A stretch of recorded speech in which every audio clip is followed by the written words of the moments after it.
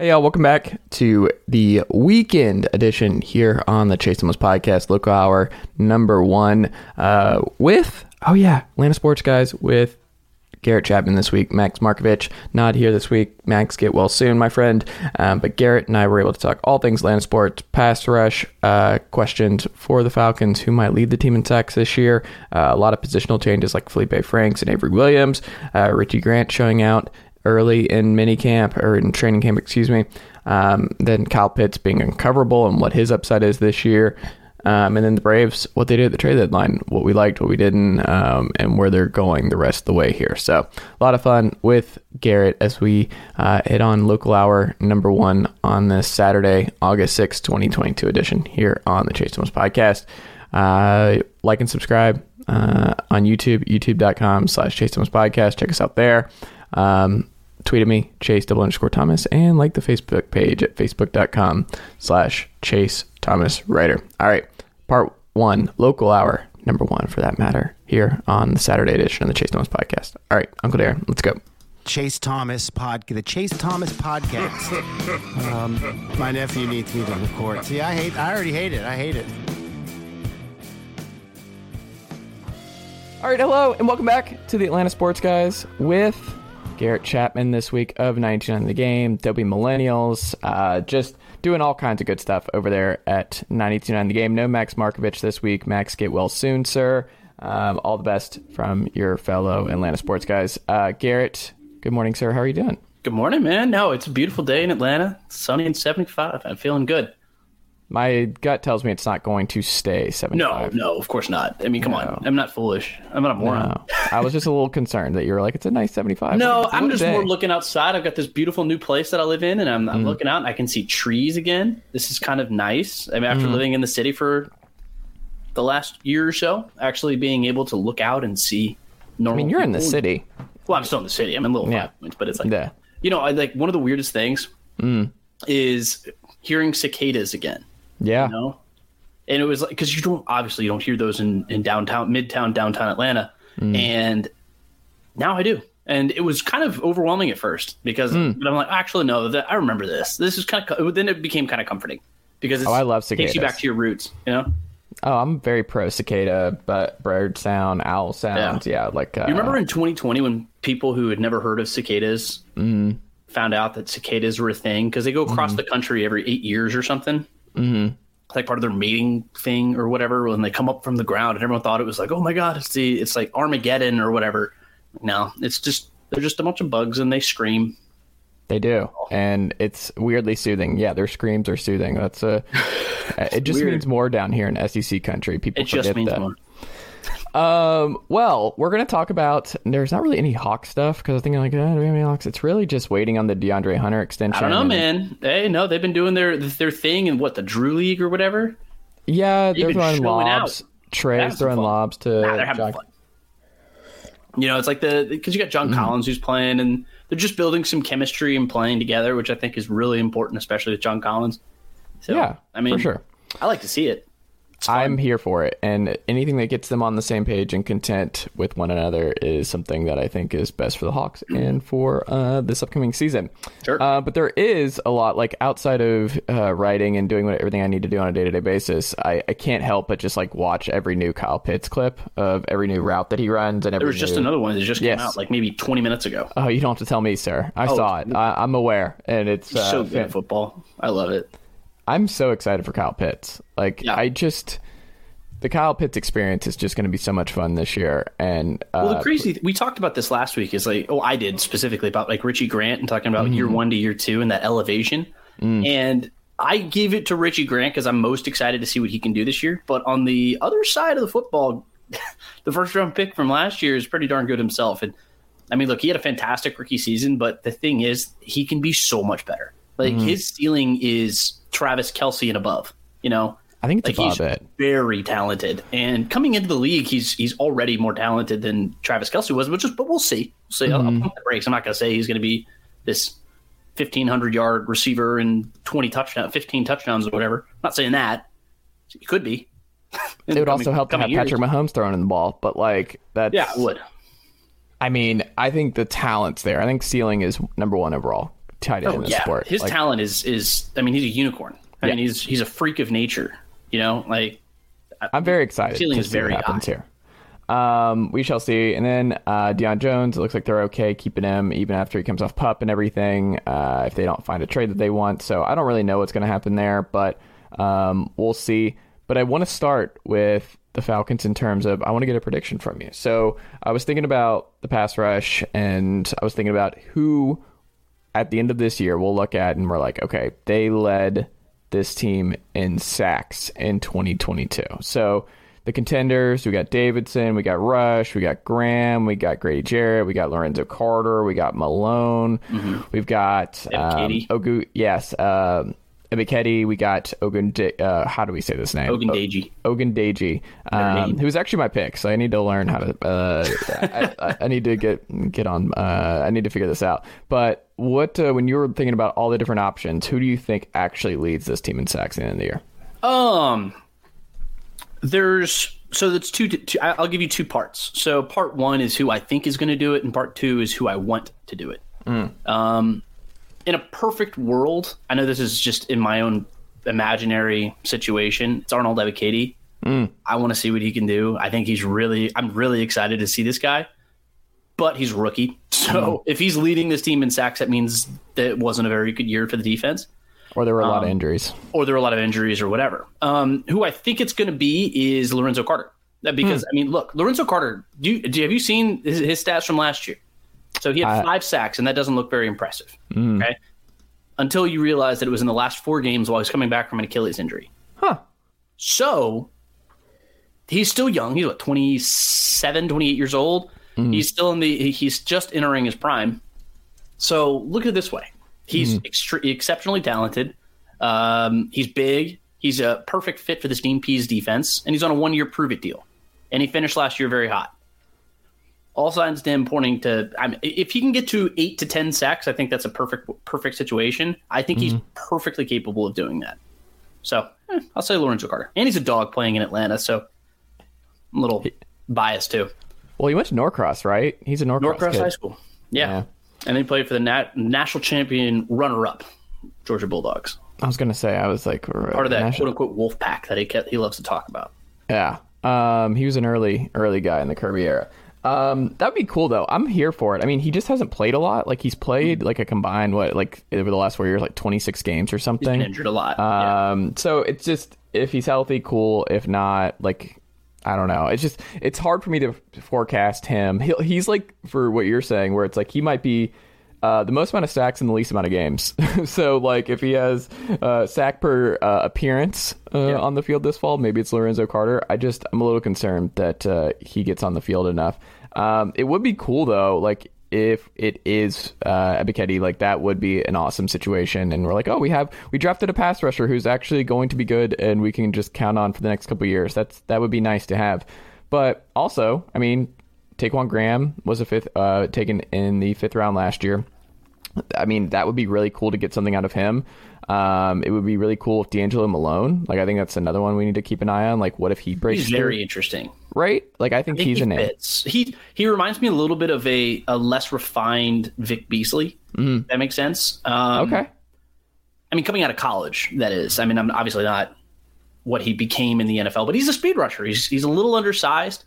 And it's kind of what Vic Beasley should have been. The scheme that Vic Beasley should have been in from the start is this 3-4 defense, where he's kind of an outside linebacker hybrid, where he's going to be rushing the passer for the most part, but he could drop back in coverage because he's athletic enough. But at the end of the day, he's not like trying to get up there and run support, you know? So I think he fits that scheme pretty well. So I'm excited to see what he can do, but he's really raw, but he's super athletic.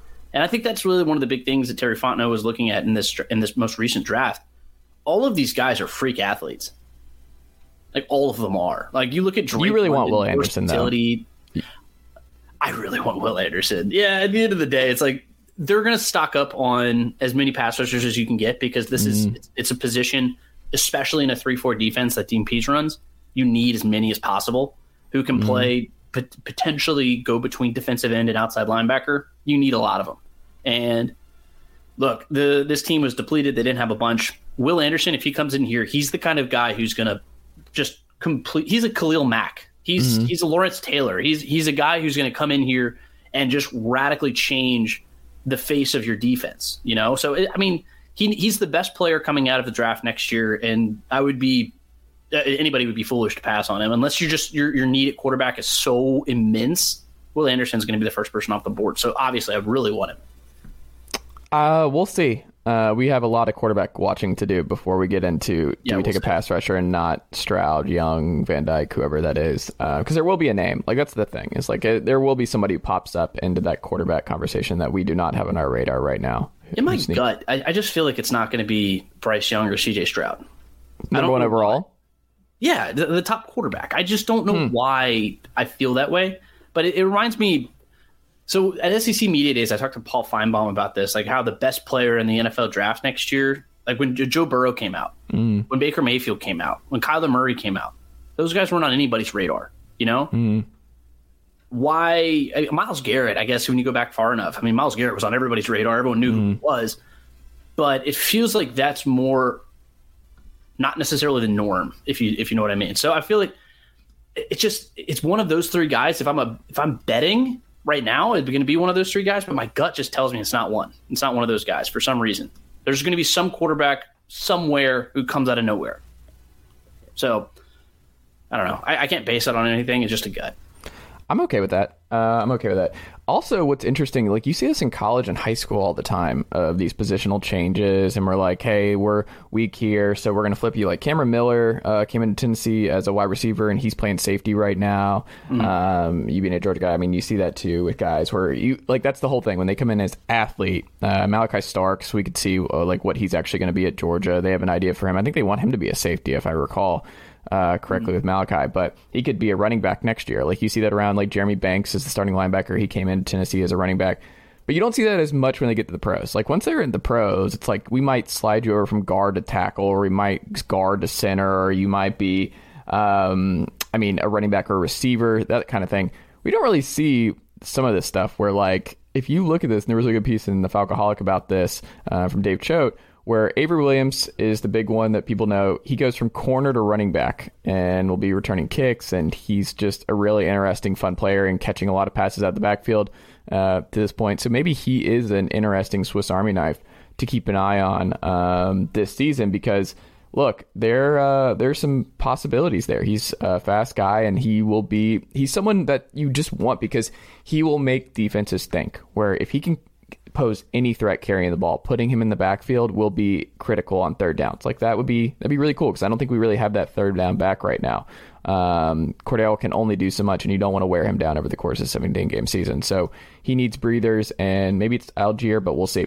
Felipe Franks might not just be like a Tebow situation, and that he actually might be. There was that really good deep out that he ran and beat Troy Anderson for a ball this week, and it's like, oh, what if Felipe Franks is just an interesting goal, like red zone target? Like, what if he is someone that he's like a Taysom Hill, but like better? He's bigger. Like he's bigger. He's faster. I think there's more athletic upside than Taysom. Like I think he can do more than a Taysom Hill, but I think that's interesting. And you go through it, and I don't know. I'm very curious. Like Nuziel is the other name who switched from.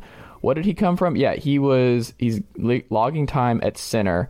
He came in last season as a guard, but you just look around and there's a lot of positional changes. What do you make of the positional changes, and who are you most excited or intrigued by of that group? As far as like the changed positions go, it's Avery Williams, just because I watched a lot of this dude's highlights coming out of the draft last year. I kind of got a little excited about what he can do just as a kick returner or a punt returner. I think he's extremely dynamic in the open field. So I feel like they hit the nail on the head. They were kind of wasting his talents as a cornerback. He just doesn't. He's a guy you want to have the ball in his hands. So why is he playing corner? If he's never. And we saw what he could do in the slot. It wasn't pretty. It really was not very good. And so, if you want him to have the ball in his hands, he needs to be a running back. You just find a way to get him the football. He reminds me a little bit of Brandon Boykin from a couple years ago when he was in Athens. He was a very good cornerback at the collegiate level. Didn't really pan out in the pros. He was a little undersized, but they put him on offense every now and then. When he just had the ball in his hands, he was just electric. I remember him having a kick return. I was in the building for the Tennessee-Georgia game that year where he returned a kick for 6 in that one. I remember that. Well, when they played Boise State in 2012, he played one snap against Boise State on offense at running back. They put the ball in his hands, and he took it 75 yards for a touchdown. And then Mark Richt didn't put the ball in his hands again. How did the rest of that game turn out? Oh, it was not very pretty. Yeah. I saw a Georgia fan crying outside because he bet his life savings on Georgia. Are you Georgia sure it was that, or was it the uniforms that Georgia was wearing in that one? Because those were pretty rough. It was not pretty. That was one of 2 very not pretty games that I saw live at the Georgia Dome. The next one was the next year. Yeah, that Georgia-Alabama game that we won't talk about. But no, Avery Williams is fun. I'm excited to see what he can do. I don't think he's going to get all that many snaps necessarily. I just think this is just a better fit for him. He's going to come in and hopefully replace Cordero Patterson as that Swiss Army knife guy in the long term. In the short term, just get him reps. I don't want to see what he can do in the preseason games. I don't think he's going to get all that many carries or anything like that, but mostly because I'm a big Tyler Algier stan. The more I read about this guy, the more I see about him, the more I watch him in practice, the more I'm just ready to see him play. I think he's going to be fantastic on this offense, but Avery Williams, I'm excited to see him. For sure. We'll see what happens there, but I think it's intriguing at the very least. Richie Grant covering Kyle Pitts in practice. Like, you see that, and I saw that report, and you're like, okay, this might be real, where it's like I feel like the Michael Scott clip where it's like, oh my God, it's happening, is ultimately what's happening here. And I mean, Jalen Hawkins, we'll see, but ultimately Richie Grant needed to hit. Like, this is somebody that we cannot go into next year with the Eric Harris experiment all over again. And Richie Grant needs to be a really good player. Like, you have AJ Terrell. We feel okay, I think, at the corner spot, but the safety spot, like the fact that the young guns are starting and are getting a lot of play, but they're also just good. Like, Richie Grant being able to cover Kyle Pitts is a big thing. And that's like one of the cool, nice things about having a unicorn is that you can really see what you have in some of these guys, where AJ Terrell is having to be pushed every day by Kyle Pitts. And I mean, even Drake London, we're seeing that right out of the gate for him. But I think that's a really nice thing. But Richie Grant covering Pitts well is fascinating. So where are you at? I mean, I know you've been commanding the Richie Grant bandwagon for a couple of years now. How are you feeling about Grant? I mean, he was very good at UCF. He was one of the top safeties coming out of the draft. I mean, he's a ball hawk. He's a guy who I love having him in center field, just sort of patrolling everything. And it's his natural position. And I think him coming in and having a little bit more security with it and having a year under his belt. And honestly, I think that the COVID year last year, so the COVID year in 2020 and then feeding into 2021 where they didn't really have a training camp or a mini camp or anything like they did this year, I think it really made a big difference, especially for this team that was relying heavily on a lot of rookies. And that was just not a very good – you have a new head coach, new defensive coordinator, new offensive system, everything. You have a lot of young players, just a recipe for disaster, especially in defense. I mean, you saw what Dean Pease said about how he only installed 40% of his defense or whatever. And the way his defense works is it's like a backwards front. So you need to have a sound secondary, and then he plays that forward. That's according to what I've heard about this defense. And Richie Grant, he just wasn't ready for it last year. And then add in the fact that he was playing out of position. I'm just a big Richie Grant stan. I think he's going to be fantastic in the safety spot, just patrolling in the back. I mean, he's a ball hawk. He's a guy who's going to go after the football. And you saw what his physical tools are in that one-on-one matchup with Kyle Pitts. And like you said, when you have a unicorn like that, you can really gauge how talented somebody really is. And he's looking more and more comfortable, and the more confidence that he picks up in this defensive scheme, the more exciting it is for someone like me who's really big in Richie Grant. I think he's going to have a big season. He's going to be a big breakout season. I'm just convinced of it. I'm really excited. There you go. The Braves. We'll end on the Braves. They make a lot of big moves this past week. Raisel Iglesias comes in, so Alex Anthopoulos deserves a lot of praise for turning Sean Newcomb into Jesse Chavez to Raisel Iglesias. With Jansen Iglesias, like Will Smith, is out the door. You bring in Jake Odorizzi. So now you're feeling a little bit better about the Ian Anderson spot in the rotation going forward. he didn't really have a spot left in Houston once Lance McCullers Jr. came back, so it kind of made sense for both teams. Will Smith's the only lefty reliever in Houston, so that's a home run in his first relief appearance too. Oof. But look, we wish him well. Great. He was an important cog on a championship team, so all the best to Will Smith and Houston. And protect Drew Gilbert, who also had a home run in his first Houston Astros minor league at bat. So shout out to the Tennessee Volunteers picking up right where they left off, being the best in baseball. Garrett, what do you make of the trade deadline now that you've had a couple days to process what the Braves did?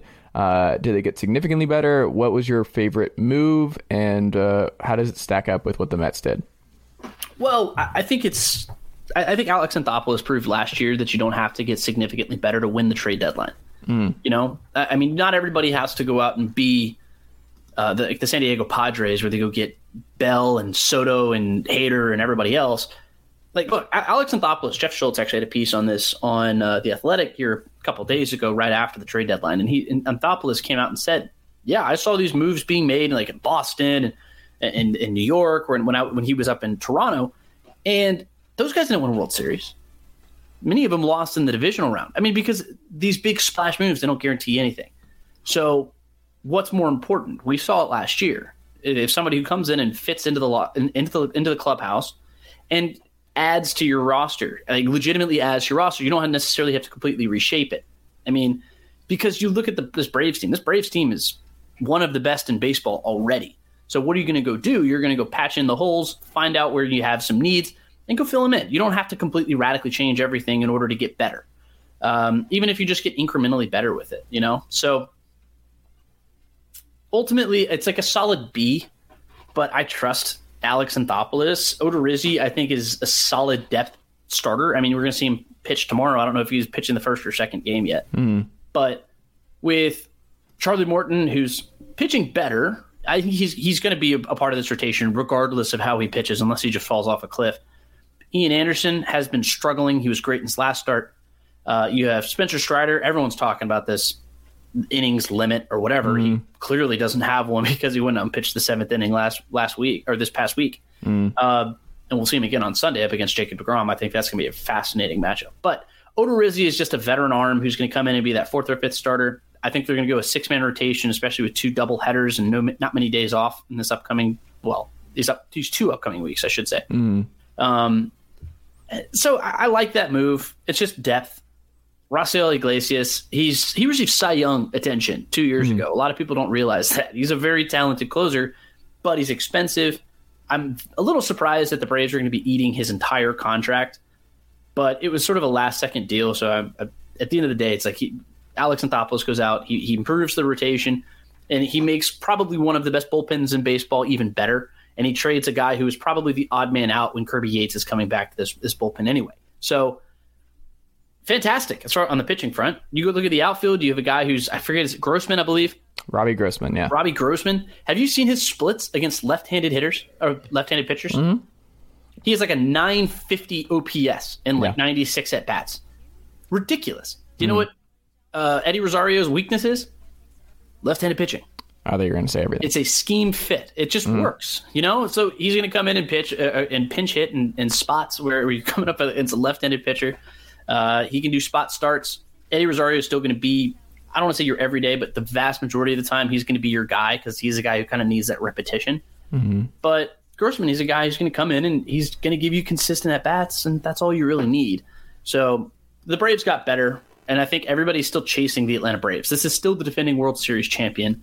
And it's going to show down the second half. Now, they just have to – I still think they're a better team than the Mets. They just got to go out on the field and actually prove it and, beat them on the scoreboard because that's an important part of, winning the division. So It's a huge series. They still got 4 games to go. Then they come and play them again next week at the end of the road trip. So this can be a very telling 2 weeks for the Atlanta Braves. We'll see. We'll see what happens. I'm excited for this weekend for the Mets series, so it's going to be fun.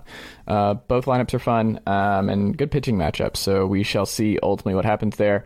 Garrett, we'll end on this. Austin Riley's extension. Does that signal the money has dried up and that Dansby Swanson is not getting locked up? So you think that the two are not related? Hey, we can go back to these clips and tell me who was the other guy. I was captaining the Austin Riley train too. So you nailed that one. Man. But also, Max and I were not saying to go back and check the tapes. We were not saying Austin Riley was not going to be good. It was that Austin Riley had to be good for the Braves to take. Like, it was one of those situations where he had to get to that point. So we were just saying there's a lot of pressure on him to get to that point because there were a lot of at bats, and it was like at a certain point you are who you are. And he flirted with the line where it was a certain amount of at bats where you're like, this guy might not be that guy. He did right at first in that 2020 season. He did right at first. Well, the 2020 season was kind of rough. And then early in the 2021, you're like, all right, more of the same. Then he just lit up, and he's been this guy ever since. And I mean, he's an MVP guy the best now. player in the National League over the last month. Yeah. So, I mean, I'm all aboard on it. I don't think it affects Dansby Swanson necessarily. Well, I'm going to see his replacement in the Smokies in 2 weeks. Vaughn Grissom comes up here. What? Vaughn Grissom comes up to Tennessee, so I get to see him in person. I think Vaughn Grisham's still at least a year or two away. I think Dansby gets a 3-year. Well, we thought that about Michael Harris. Well, yeah, true. You're exactly right. I'm not going to be that fool who tries to tell Alex Anthopoulos how to do his job.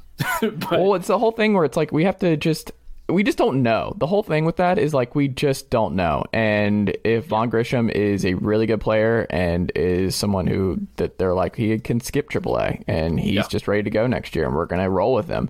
Like, I don't know. The Braves have been really good at talent evaluation. So if they do see something with Vaughn, I don't know. He's 6'3", 210, big dude.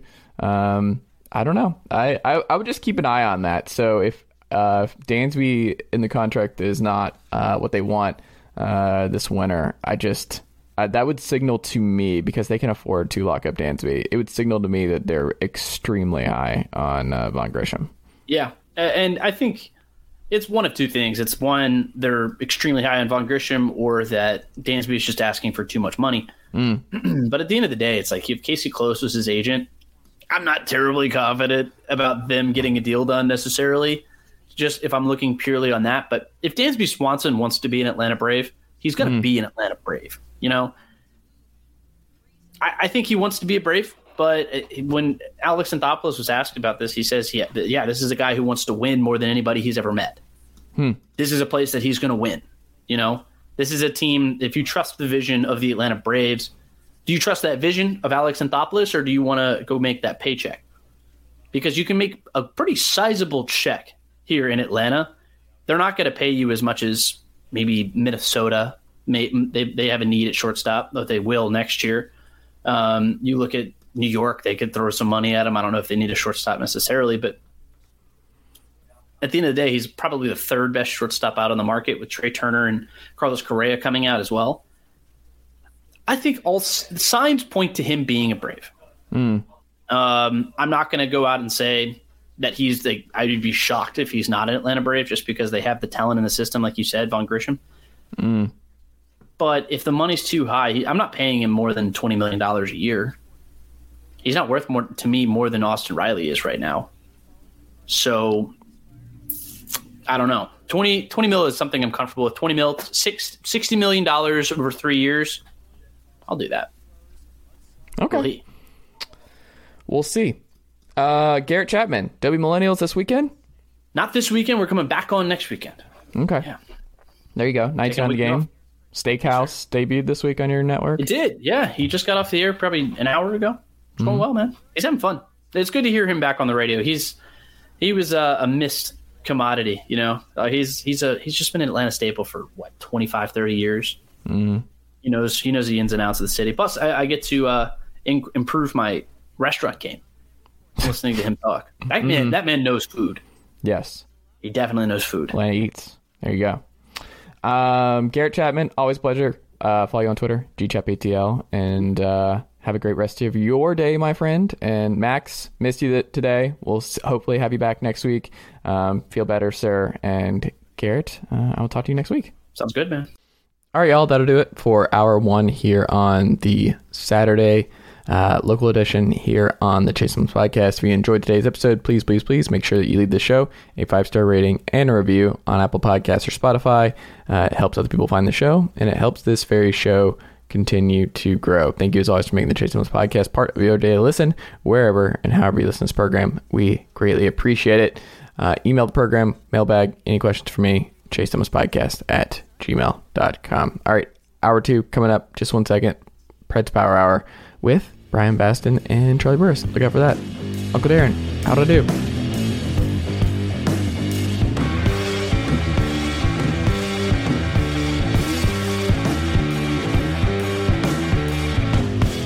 Nicely done, nephew. Chase Thomas Podcast. Hell yeah.